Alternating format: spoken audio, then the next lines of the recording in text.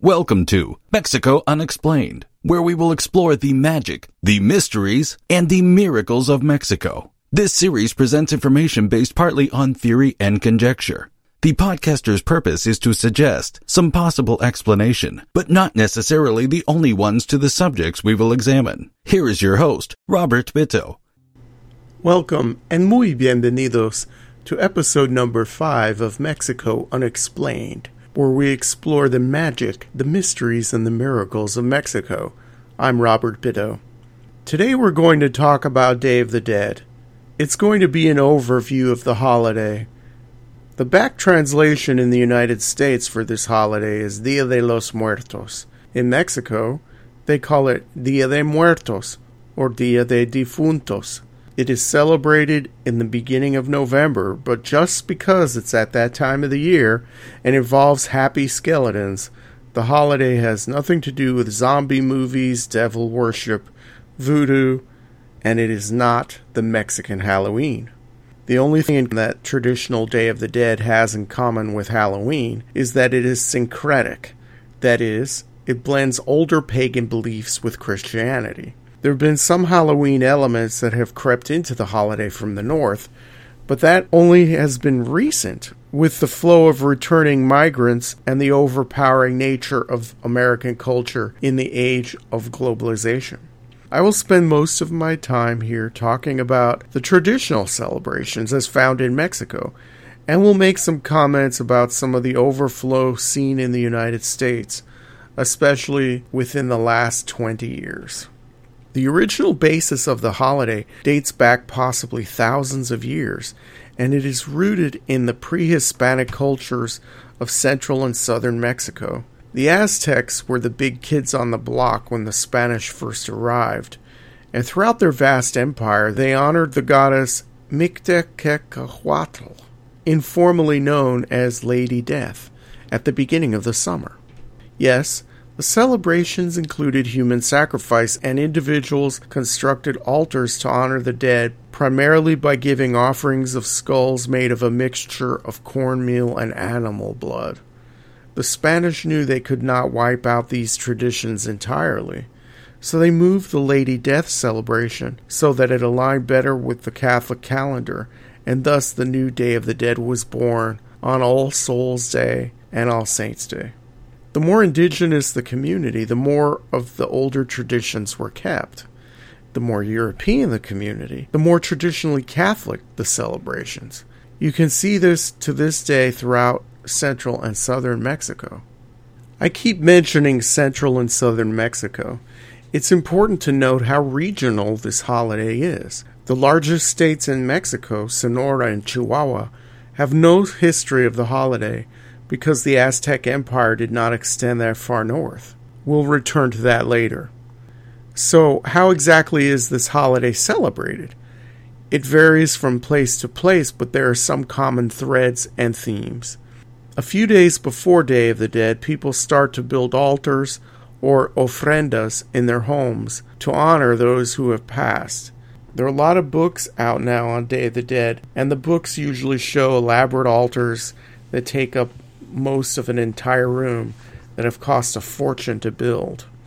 That's a little over the top for most people in Mexico. If you've ever seen an ofrenda, it's pretty simple and it includes some basic elements. Usually a tablecloth to make it nice, mementos of loved ones such as personal keepsakes and photos. There's lots of religious iconography like statues and pictures of the saints or the Virgin Mary. And there's a lot of flowers usually.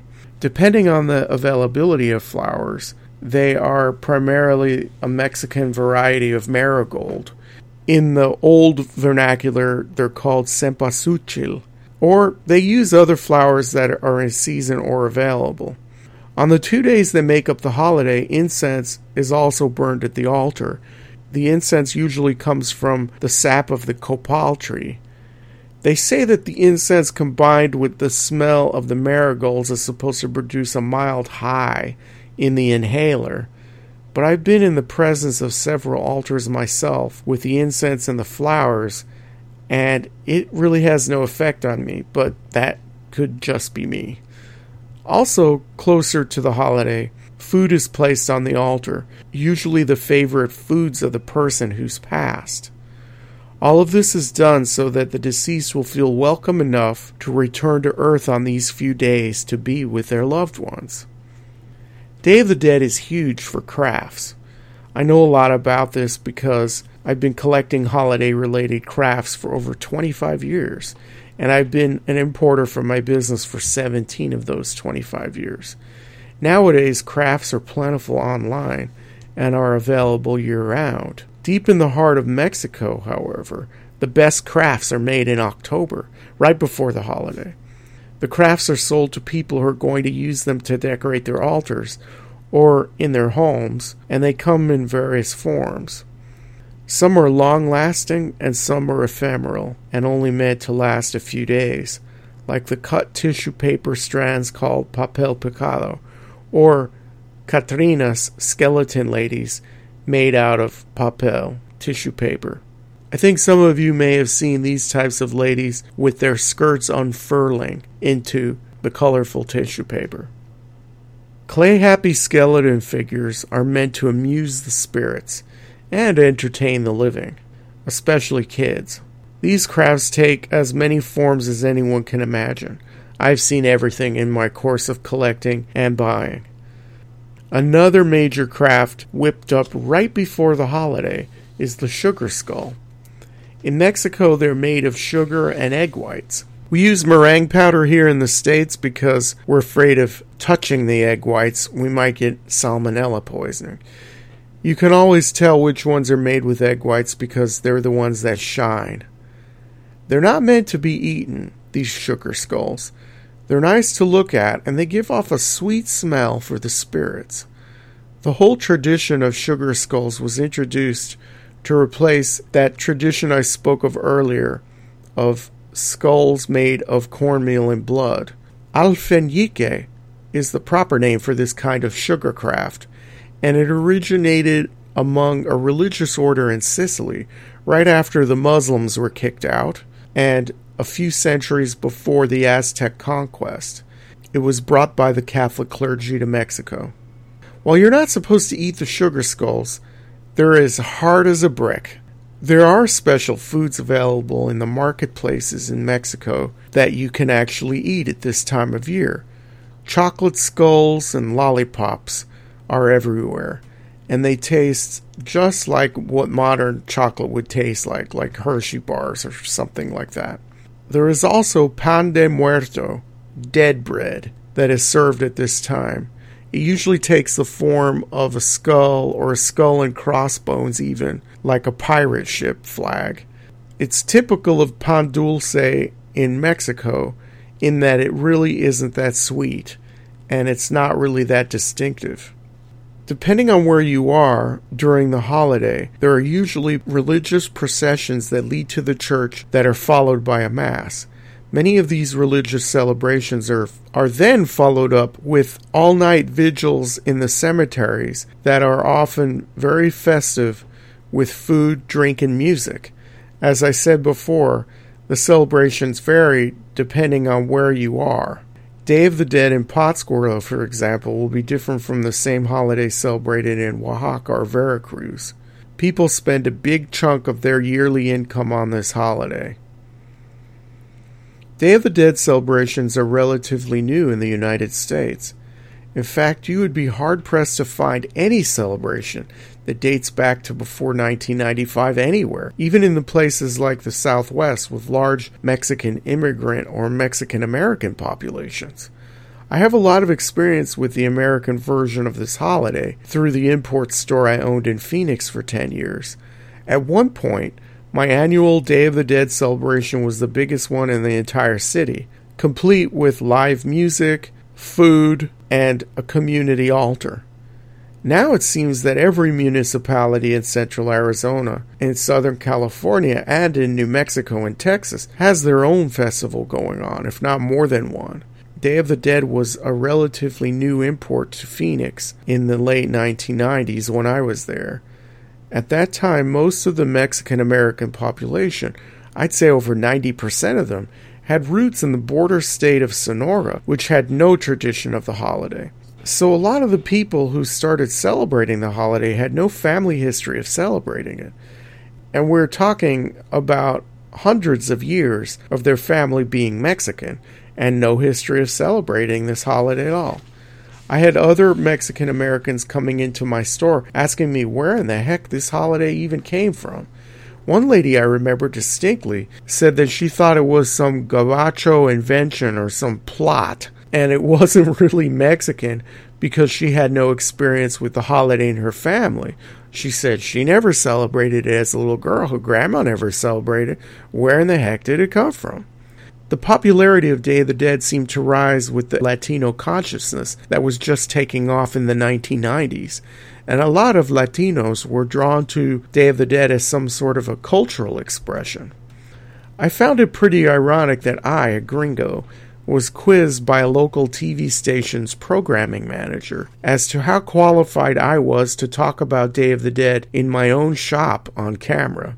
The TV manager even asked me if I had a Latino employee that could do the interview in the store instead of me. The irony here is that even if I had a Latino employee at the time, he or she would probably have had a lot less experience with the holiday than I did.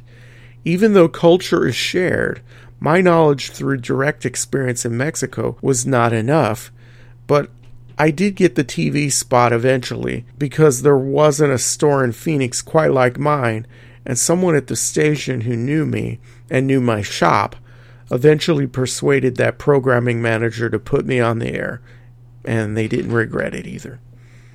This brings up an interesting sociological phenomenon called dissociated acculturation. It's when a culturally stripped minority group looks to the dominant cultural group as to how they are supposed to behave culturally. I saw this with the second-generation Mexican-American artists in Phoenix. Not one of them had a tradition of Day of the Dead in their families. Not one. And I knew most of them personally. But they were all thinking that since they were Mexican, they were expected to be experts in this holiday and to produce art of this theme.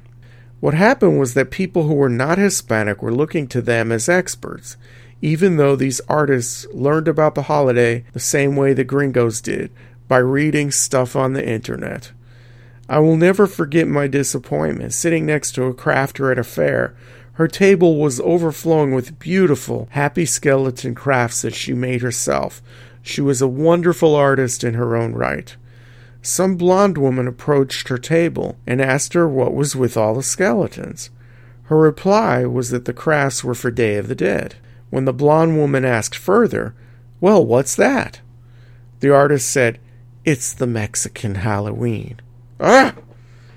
It's almost as disappointing as a famous Mexican-American mask maker going on TV as an expert saying that Day of the Dead is a holiday that mocks death, because Mexicans are not afraid of death. That's not only culturally wrong, that's wrong from the standpoint of human instinct. These people should know better, but then again, maybe they shouldn't. Culture is shared and learned, and there is always more to learn. In fact, in future podcasts, I plan on looking at other elements of Day of the Dead, the altar, the different foods, and so on, and I'll pick them apart and give them a longer exposition. I just wanted to do a simple, quick and dirty podcast about this holiday to give everybody a background, and I'll refer to this as I produce the other shows. That's all for today. Thank you very much for tuning in once again. I appreciate all of the support and the feedback, so please let me know how I'm doing, good or bad. Thank you, gracias, bye. Thank you for listening to another episode of Mexico Unexplained with host Robert Bitto. For show summary, relevant links and commentary, please check out our website at mexicounexplained.com. Like us on Facebook and be a part of the conversation. Adios and hasta la vista.